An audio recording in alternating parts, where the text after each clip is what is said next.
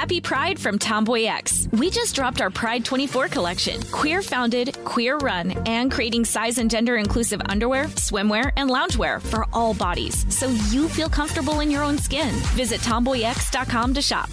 When you think about the future, what kind of technology do you envision? Whatever the future holds, artificial intelligence will undoubtedly be at the heart of it all. Join Graham Class as he hosts Season 2 of Technically Speaking, an Intel podcast, and hear from the minds transforming healthcare, retail, entertainment, personal computing, and more with the help of AI. Tune in every other Tuesday and explore the latest technology that's changing our world today and creating a more accessible tomorrow. Listen to Technically Speaking, an Intel podcast on the iHeartRadio app, Apple Podcasts, or wherever you get your podcasts.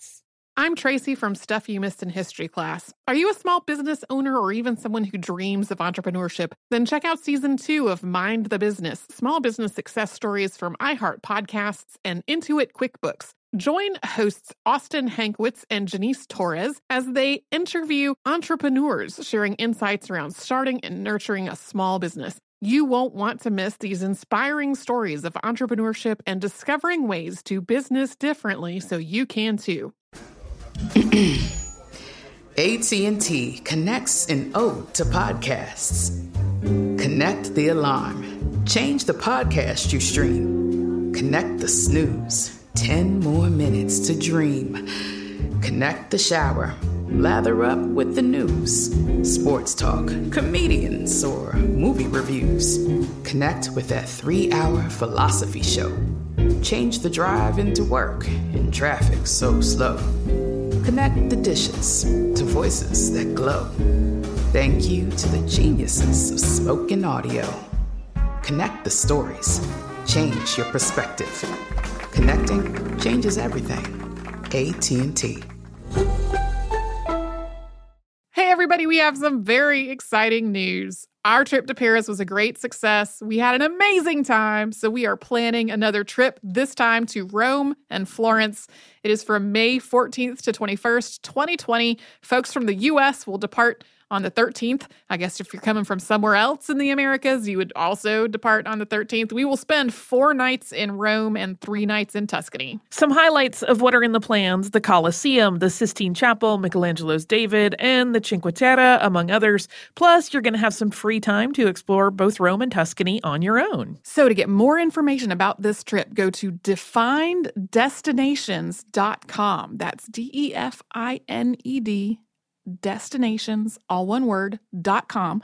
Scroll down to our trip right there on the homepage, and it'll have all the information about the itinerary, the pricing, how to reserve a spot, all of that. Welcome to Stuff You Missed in History Class, a production of iHeartRadio's How Stuff Works.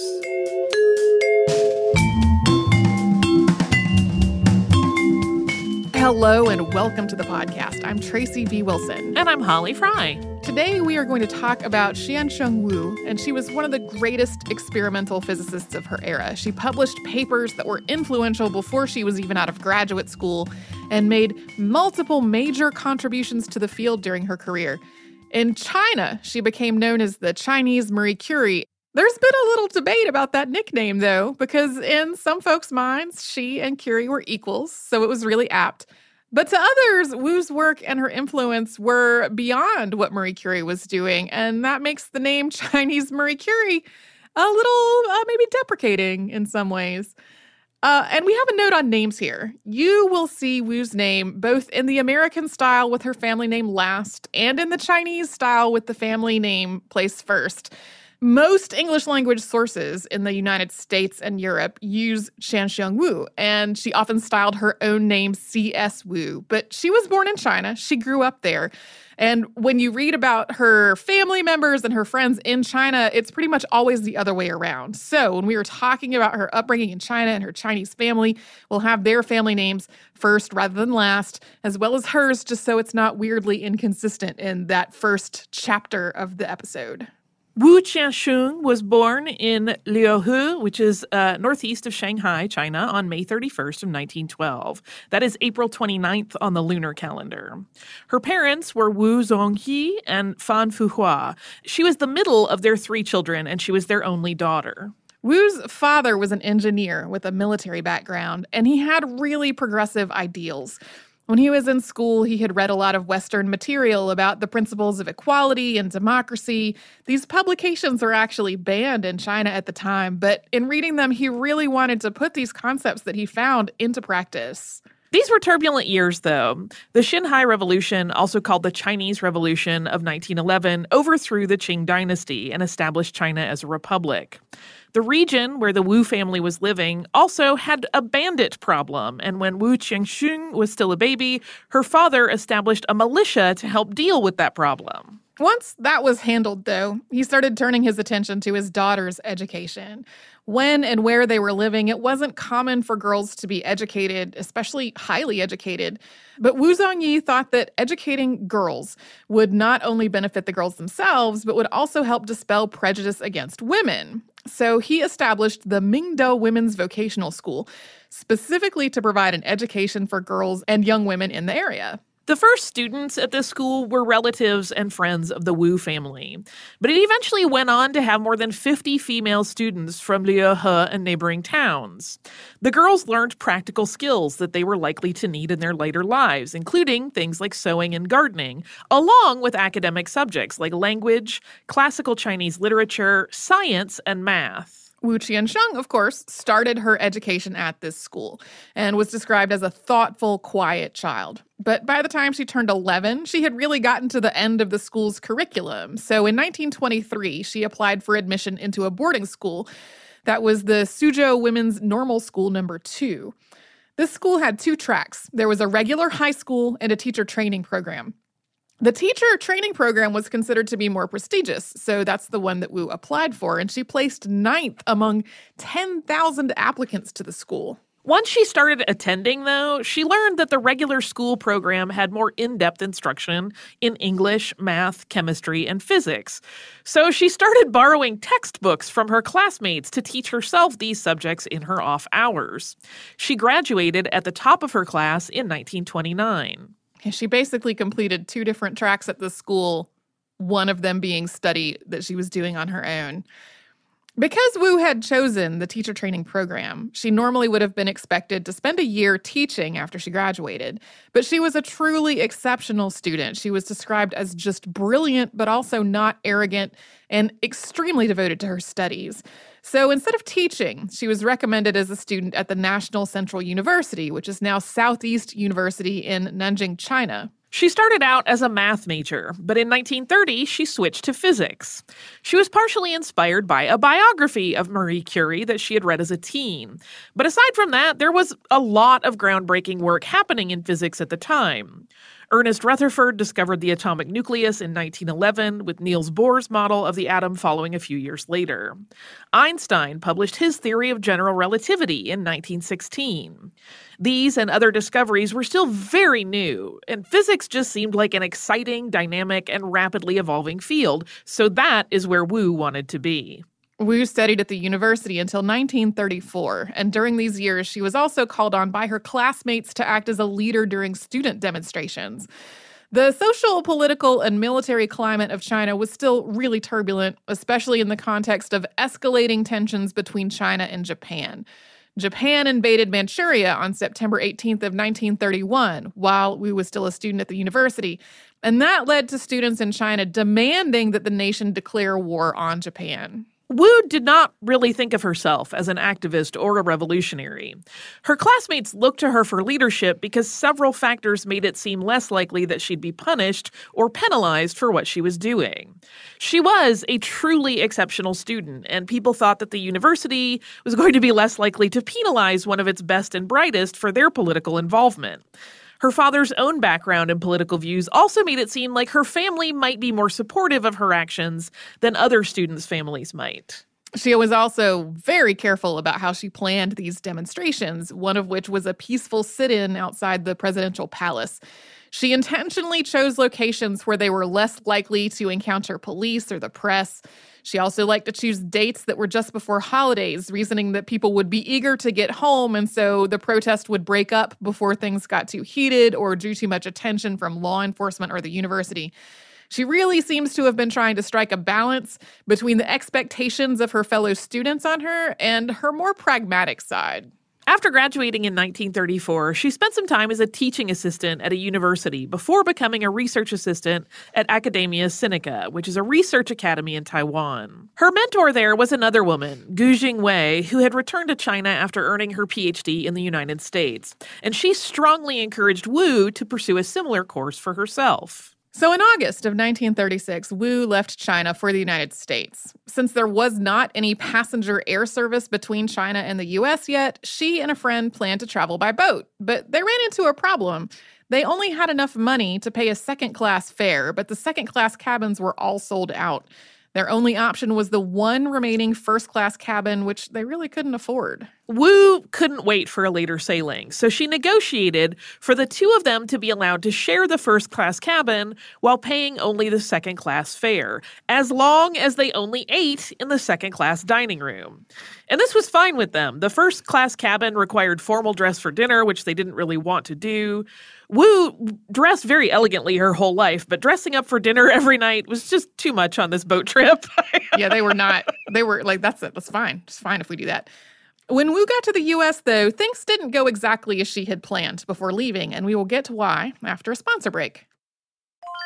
I'm Tracy V. Wilson from Stuff You Missed in History class. Did you know small businesses make up 99.9% of all businesses in the United States? The world is powered by entrepreneurs, and if you're a small business owner or even someone dreaming of starting your own business, then you'll want to check out Season 2 of Mind the Business, Small Business Success Stories from Ruby Studio, from iHeartMedia, and Intuit QuickBooks. And every episode, hosts Austin Hankwitz and Janice Torres talk to entrepreneurs about how they've grown from the lessons of launching and nurturing a small business and how they have found success being their own boss. From the excitement of first starting out to finding the right tools and resources to process invoices and payments like QuickBooks Money, you won't want to miss these inspiring stories of entrepreneurship and discovering ways to business differently so you can too. And if you're a small business owner or even someone dreaming of starting your own business, then you'll want to check out Season 2 of Mind the Business, Small Business Success Stories from Ruby Studio, from iHeartMedia, and Intuit QuickBooks.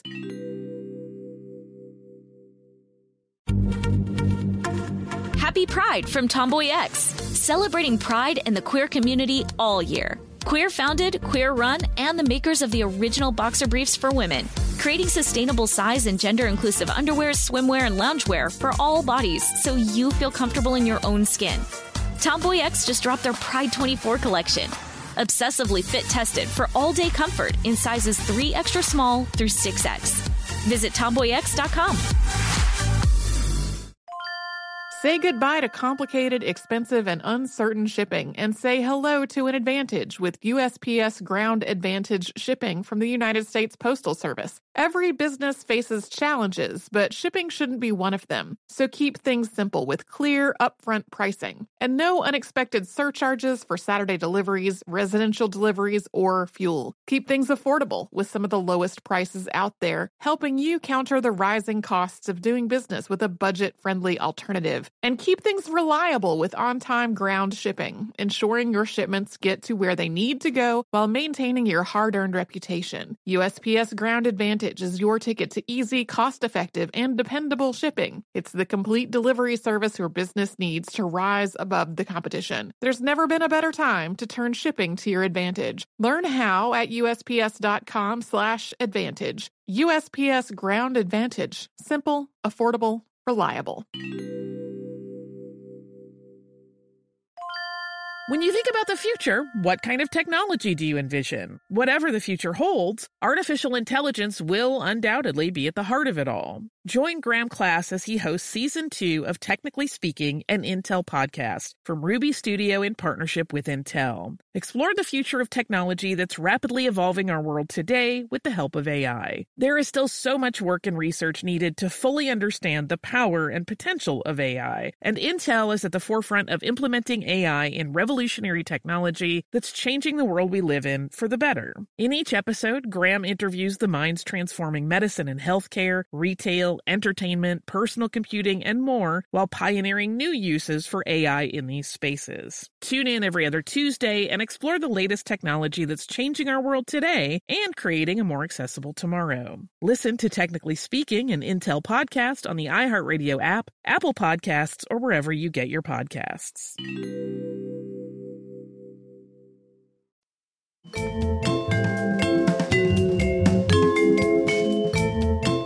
When Qiansheng Wu left China, she planned to pursue a PhD at the University of Michigan and then to go back to China once she had finished her studies.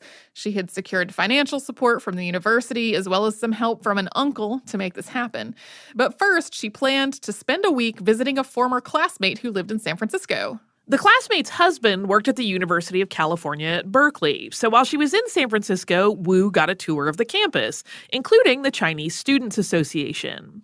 One of the students there heard about her plans to study physics and introduced her to Luke Yuan, who was also from China and was studying physics at Berkeley. Yuan showed Wu through the university's physics research facilities, and Wu was very impressed. Berkeley had a radiation lab and a cyclotron and other new cutting-edge facilities that would offer a just incredible opportunity for research. Berkeley's physics faculty was also extremely impressive. It included theoretical physicist J. Robert Oppenheimer, as well as Ernest Lawrence, who would go on to be awarded the Nobel Prize in Physics in 1939. There was also Emilio Segre, who would later be awarded a Nobel Prize and had also studied under Enrico Fermi. Ernest Lawrence was extremely impressed with Wu, so much so that he encouraged her to stay at Berkeley rather than going on to Michigan as planned. And this was definitely a special case. Berkeley's academic calendar was ahead of Michigan's, and classes had already been going on for a couple of weeks. But even so, Wu decided that she would stay. In addition to her opinion of the facilities and the faculty, Wu also realized that Berkeley was much more liberal than Michigan was likely to be, and she thought she might face less discrimination there. The university offered her a comparable financial assistance package to the one that she'd had in Michigan. While she was at UC Berkeley, Wu was described as kind, brilliant, thoughtful, and just really devoted to her studies. She immersed herself in the English language and American culture, but she also stuck to parts of her Chinese roots. She mostly ate Chinese food. She made arrangements with a local Chinese restaurant for her and 3 other students to eat there for 25 cents a meal apiece. As part of this deal, they weren't ordering their own food. They were being served whatever the restaurant had extra of that day, plus as much rice as they wanted. She also mainly wore cipao, which is a fitted, high-necked gown that was introduced in Shanghai in the 1920s. That's also called a cheongsam.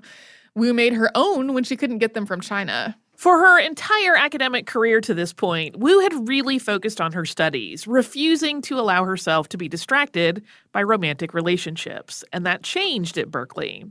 She dated a few men fairly steadily, eventually becoming more serious about Luke Yuan, who she had met during that earlier tour.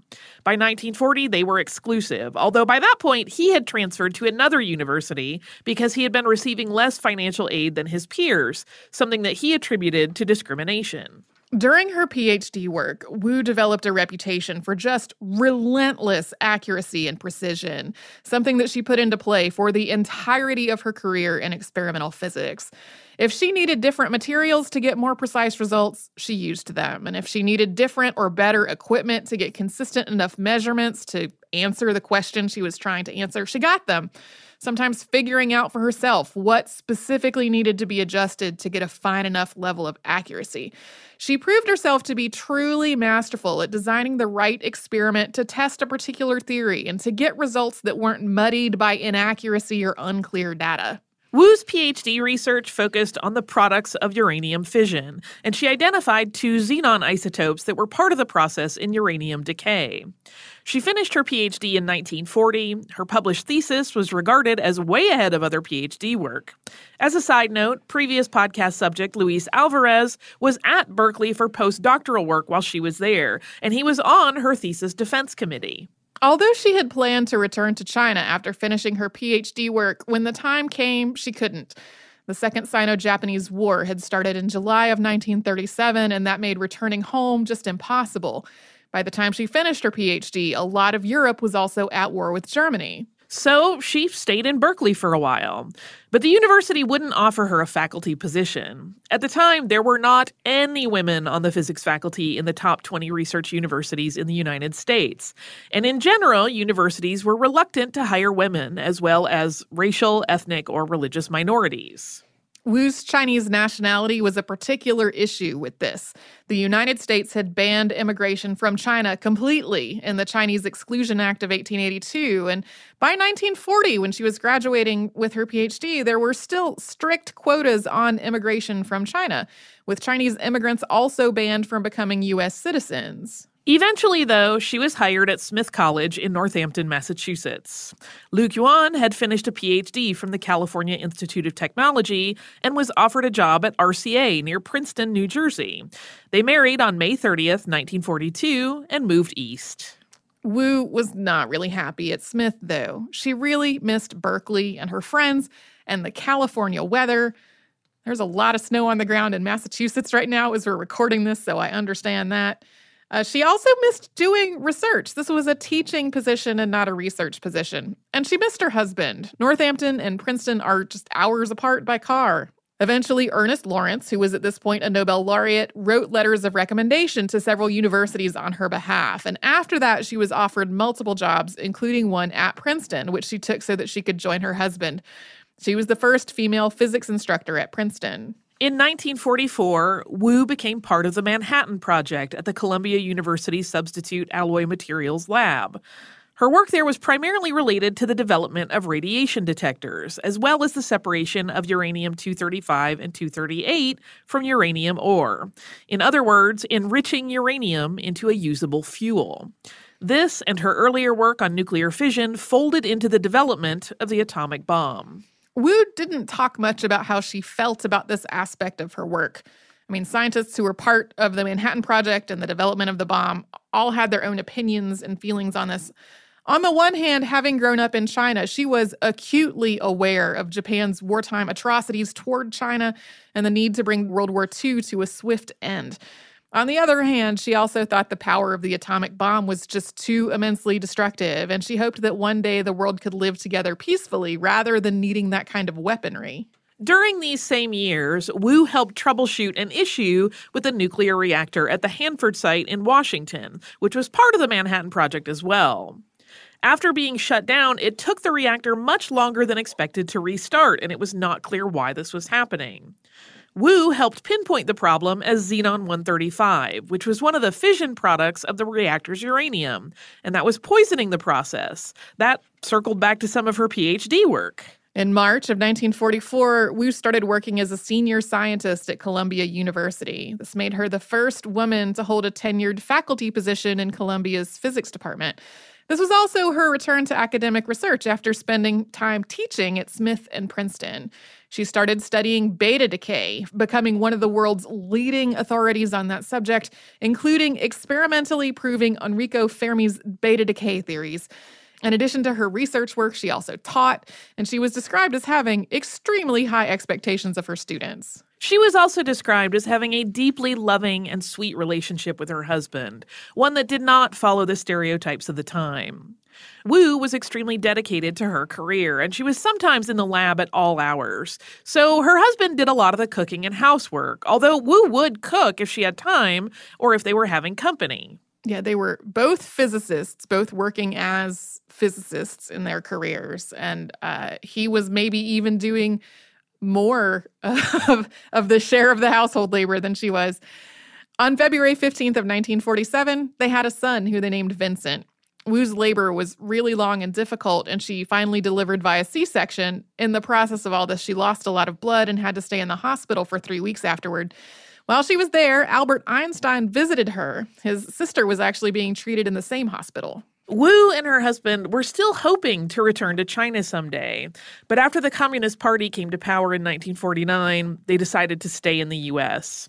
They did not want their son to be raised in a communist country. And soon, the Korean War and increasing anti-communist sentiment in the U.S. made it impossible to even visit China. At some points, they hadn't even been able to send or receive mail from home.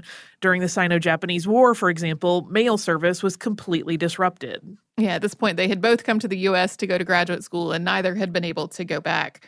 By the 1950s, though, they both needed to travel for their jobs, and they were having difficulty getting the necessary visas because of all the governmental changes and upheaval that China had gone through. Their passports were no longer recognized as valid. So they went through a long immigration process. By this point, Chinese people could become U.S. citizens, but there were still really tight quotas in place. Wu was naturalized as a U.S. citizen in 1954. Her most famous accomplishment was still to come, though, and we'll talk more about that after we first pause for a little sponsor break. I'm Tracy V. Wilson from Stuff You Missed in History Class. Did you know small businesses make up 99.9% of all businesses in the United States? The world is powered by entrepreneurs, and if you're a small business owner or even someone dreaming of starting your own business, then you'll want to check out Season 2 of Mind the Business, Small Business Success Stories from Ruby Studio, from iHeartMedia, and Intuit QuickBooks. In every episode, hosts Austin Hankwitz and Janice Torres talk to entrepreneurs about how they've grown from the lessons of launching and nurturing a small business and how they have found success being their own boss. From the excitement of first starting out to finding the right tools and resources to process invoices and payments like QuickBooks Money, you won't want to miss these inspiring stories of entrepreneurship and discovering ways to business differently so you can too. And if you're a small business owner or even someone dreaming of starting your own business, then you'll want to check out Season 2 of Mind the Business, Small Business Success Stories from Ruby Studio, from iHeartMedia, and Intuit QuickBooks. Happy Pride from Tomboy X. We just dropped our Pride 24 collection. Queer founded, queer run, and creating size and gender inclusive underwear, swimwear, and loungewear for all bodies, so you feel comfortable in your own skin. Visit tomboyx.com to shop. Say goodbye to complicated, expensive, and uncertain shipping, and say hello to an advantage with USPS Ground Advantage shipping from the United States Postal Service. Every business faces challenges, but shipping shouldn't be one of them. So keep things simple with clear, upfront pricing, and no unexpected surcharges for Saturday deliveries, residential deliveries, or fuel. Keep things affordable with some of the lowest prices out there, helping you counter the rising costs of doing business with a budget-friendly alternative. And keep things reliable with on-time ground shipping, ensuring your shipments get to where they need to go while maintaining your hard-earned reputation. USPS Ground Advantage is your ticket to easy, cost-effective, and dependable shipping. It's the complete delivery service your business needs to rise above the competition. There's never been a better time to turn shipping to your advantage. Learn how at USPS.com/advantage. USPS Ground Advantage. Simple, affordable, reliable. When you think about the future, what kind of technology do you envision? Whatever the future holds, artificial intelligence will undoubtedly be at the heart of it all. Join Graham Class as he hosts Season 2 of Technically Speaking, an Intel podcast from Ruby Studio in partnership with Intel. Explore the future of technology that's rapidly evolving our world today with the help of AI. There is still so much work and research needed to fully understand the power and potential of AI, and Intel is at the forefront of implementing AI in revolutionary technology that's changing the world we live in for the better. In each episode, Graham interviews the minds transforming medicine and healthcare, retail, entertainment, personal computing, and more, while pioneering new uses for AI in these spaces. Tune in every other Tuesday and explore the latest technology that's changing our world today and creating a more accessible tomorrow. Listen to Technically Speaking, an Intel podcast on the iHeartRadio app, Apple Podcasts, or wherever you get your podcasts.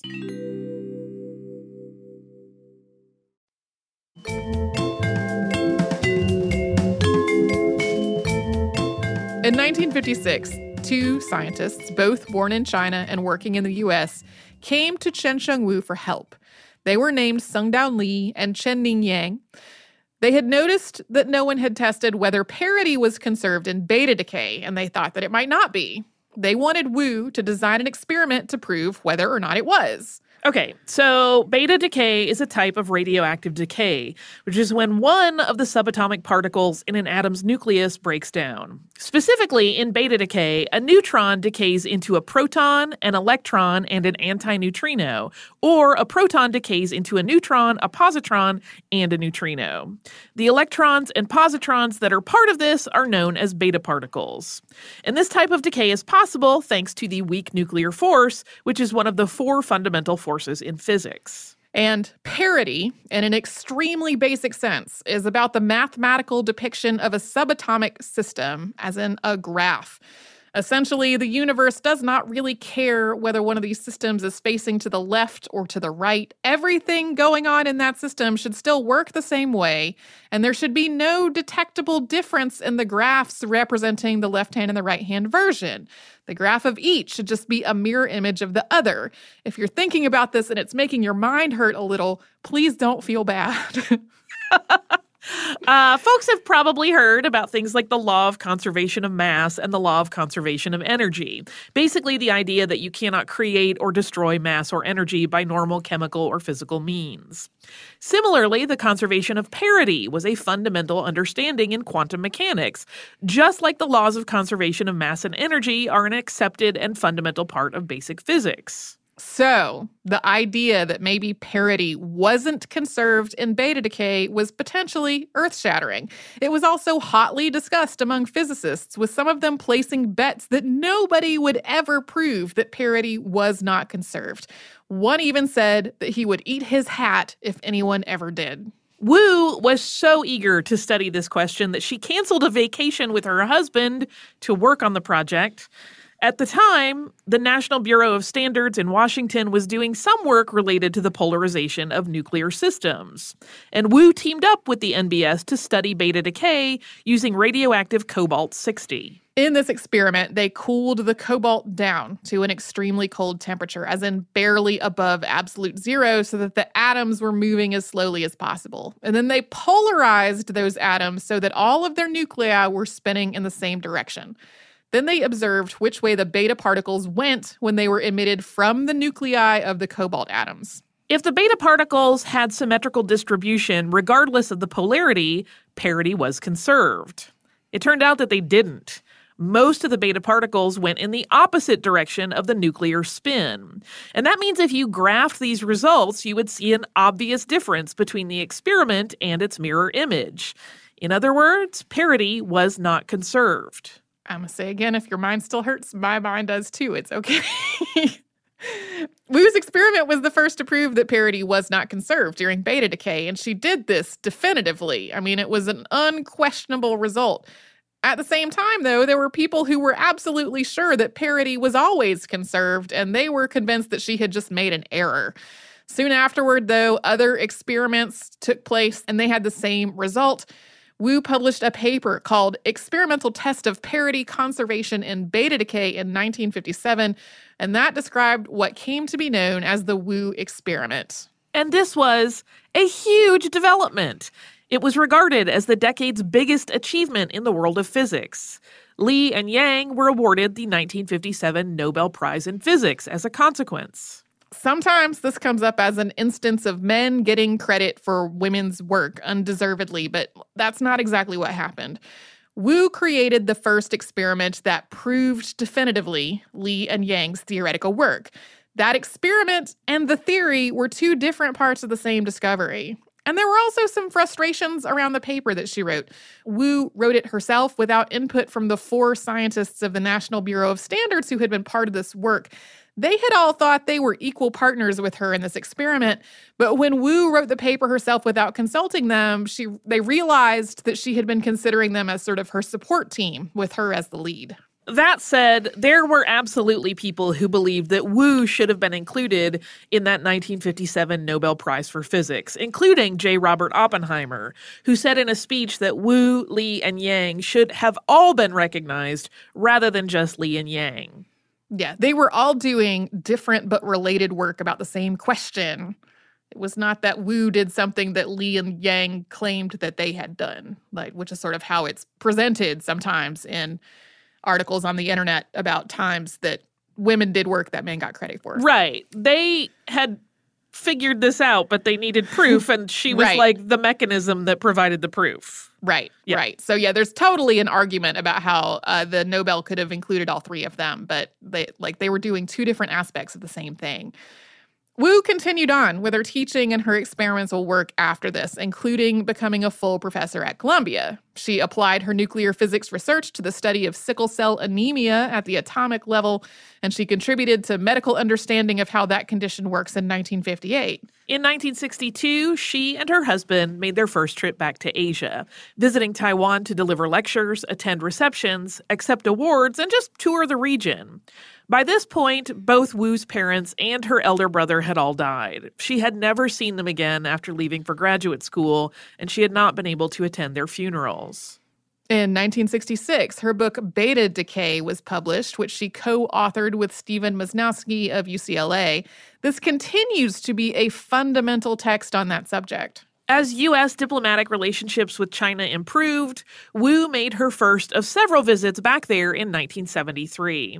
She learned that her parents' tombs had been desecrated during the Cultural Revolution, something that she received an official apology for. In 1975, Wu became the first woman to serve as president of the American Physical Society. Although she was still doing research and teaching, she started spending more time working on social issues in the 70s as well, specifically on educational opportunities for women and on getting women into physics and other scientific fields. She was very critical of the fact that women still had so many fewer educational opportunities in a lot of the world than men did. And at one point she said, quote, "The world would be a happier and safer place to live if we had more women in science." She had applied this focus to her own work as well. She always insisted on equal pay with her male colleagues, and she corrected people when they called her by her husband's name. In 1978, Wu became the first person to be awarded the Wolf Prize in Physics, which is an international award by the Wolf Foundation in Israel. During her career, she was also awarded the National Medal of Science, the Comstock Prize, and many, many other awards. She became the first woman to be awarded an honorary doctorate from Princeton University. She was also the first Chinese-American person in the United States National Academy of Science. During her career, she had also worked at some of the most notable research facilities in Europe and Asia, including at CERN. In 1988, Wu made a trip to China for what would have been her father's 100th birthday. And while there, she established a memorial foundation to help fund scholarships and a library. She also campaigned for human rights and improved opportunities for girls in China. Qiansheng Wu died on February 16, 1997, at the age of 84. At her request, her cremated remains were scattered at the school that her father had founded. Today, asteroid 2752 Wu Qiansheng is named after her. The citation at the IAU Minor Planet Center reads, quote, "Named in honor of Wu Qiansheng, born in China and currently Pupin Professor Emerita at Columbia University. She is renowned for her work in nuclear physics, particularly in the experimental study of the beta decay of radioactive atomic nuclei. The precision and elegance of her experiments have earned her the title of greatest living woman physicist. With coworkers, she made her most famous contribution in 1956 with a critical experiment on polarized cobalt-60 beta decay. The result of this work, which substantiated the theory of Li and Yang, shocked the world of physics and overthrew the concept of parity conservation in weak interactions."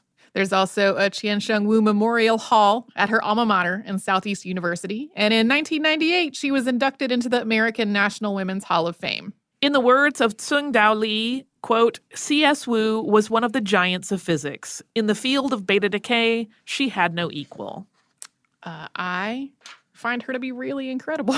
Yeah, she's fantastic. Do you have a little bit of listener mail to go with this? I do. This is from Stacy, and Stacy says, "Happy Thanksgiving, Holly and Tracy. This came in on Thanksgiving Day.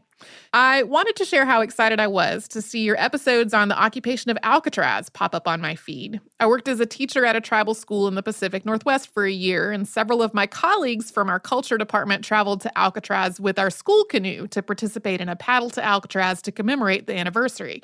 There was a powwow, and they got as many of the original occupiers as they could manage to get there. Once on Alcatraz, they gathered at the prison and sang a blessing song. The video is so deeply moving.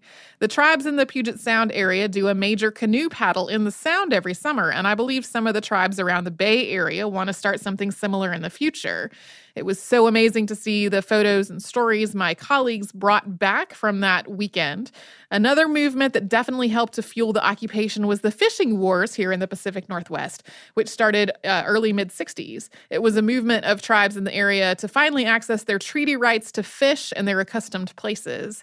There's a member of the tribe that I worked with who tells a powerful story about fishing with her family when she was 4 or 5 and having to be quickly taken away from the river by her grandma, who tried to shield her eyes because the game wardens were there and arresting everyone who was fishing, her parents included. The area tribes won a landmark case in 1974 that finally granted them their treaty fishing rights. Stacy's email continues on a more personal note, so I'm just going to end what we're reading today there. Thank you so much, Stacy, for this note. I wanted to read it for a couple of reasons. One, I'm glad that somebody wrote in with a connection to some of the folks that went out to Alcatraz for the anniversary this year. And also, if all goes according to plan, the fishing wars and the fish-in movement is going to be part of an episode after the first of the year. So fingers crossed that my plan does come to fruition. Folks will get to hear about that a little later on. So thank you so much, Stacy. If you would like to write to us about this or any other podcast, we're at historypodcast@iheartradio.com. That's a new email address that we have started getting some email from. So thanks, folks, for updating your address books if we're in there. We are also all over social media at Missed in History. That's where you'll find our Facebook, Twitter, Pinterest, and Instagram. And you can come to our website, which is missedinhistory.com, and find show notes for all the episodes Holly and I have worked on together, and a searchable archive of every episode ever. And you can subscribe to our show in Apple Podcasts, the iHeartRadio app, and anywhere else you get podcasts.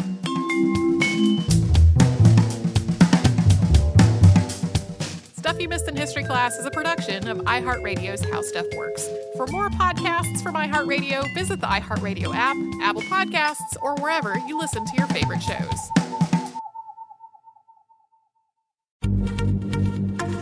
Happy Pride from Tomboy X, celebrating pride and the queer community all year. Queer founded, queer run, and the makers of the original boxer briefs for women, creating sustainable size and gender inclusive underwear, swimwear, and loungewear for all bodies so you feel comfortable in your own skin.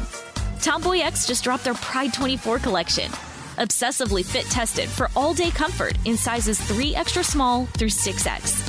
Visit tomboyx.com. Xumo Play is your destination for endless entertainment. With a diverse lineup of 350-plus live channels, movies, and full TV series, you'll easily find something to watch right away. And the best part? It's all free. Love music? Get lost in the 90s with iHeart 90s, dance away with hip-hop beats, and more on the iHeartRadio music channels. No logins, no signups, no accounts, no hassle. So what are you waiting for? Start streaming at play.xumo.com or download from the app and Google Play stores today. All you can stream with Xumo Play. Xfinity has free premium networks for everyone this month, no matter what kind of entertainment you love. Addicted to true crime? Catch killer cases and more spine-tingling shows on A&E Crime Central. Crave adventure? Explore Asian action movies on Hi-Ya. Searching for something extreme? Check out skating, snowboarding, and more on Fuel TV Plus, the global home of action sports. And find crowd-pleasing bops on iHeartRadio's Hit Nation playlist. There's new free shows and movies to love every week. Say free this week in your Xfinity voice remote. This is Malcolm Gladwell from Revisionist History. eBay Motors is here for the ride. With some elbow grease, fresh installs, and a whole lot of love, you transformed 100,000 miles and a body full of rust into a drive that's all your own. Brake kits, LED headlights, whatever you need, eBay Motors has it. And with eBay Guaranteed Fit, it's guaranteed to fit your ride the first time, every time, or your money back. Plus, at these prices, you're burning rubber, not cash. Keep your ride or die alive at ebaymotors.com. Eligible items only. Exclusions apply.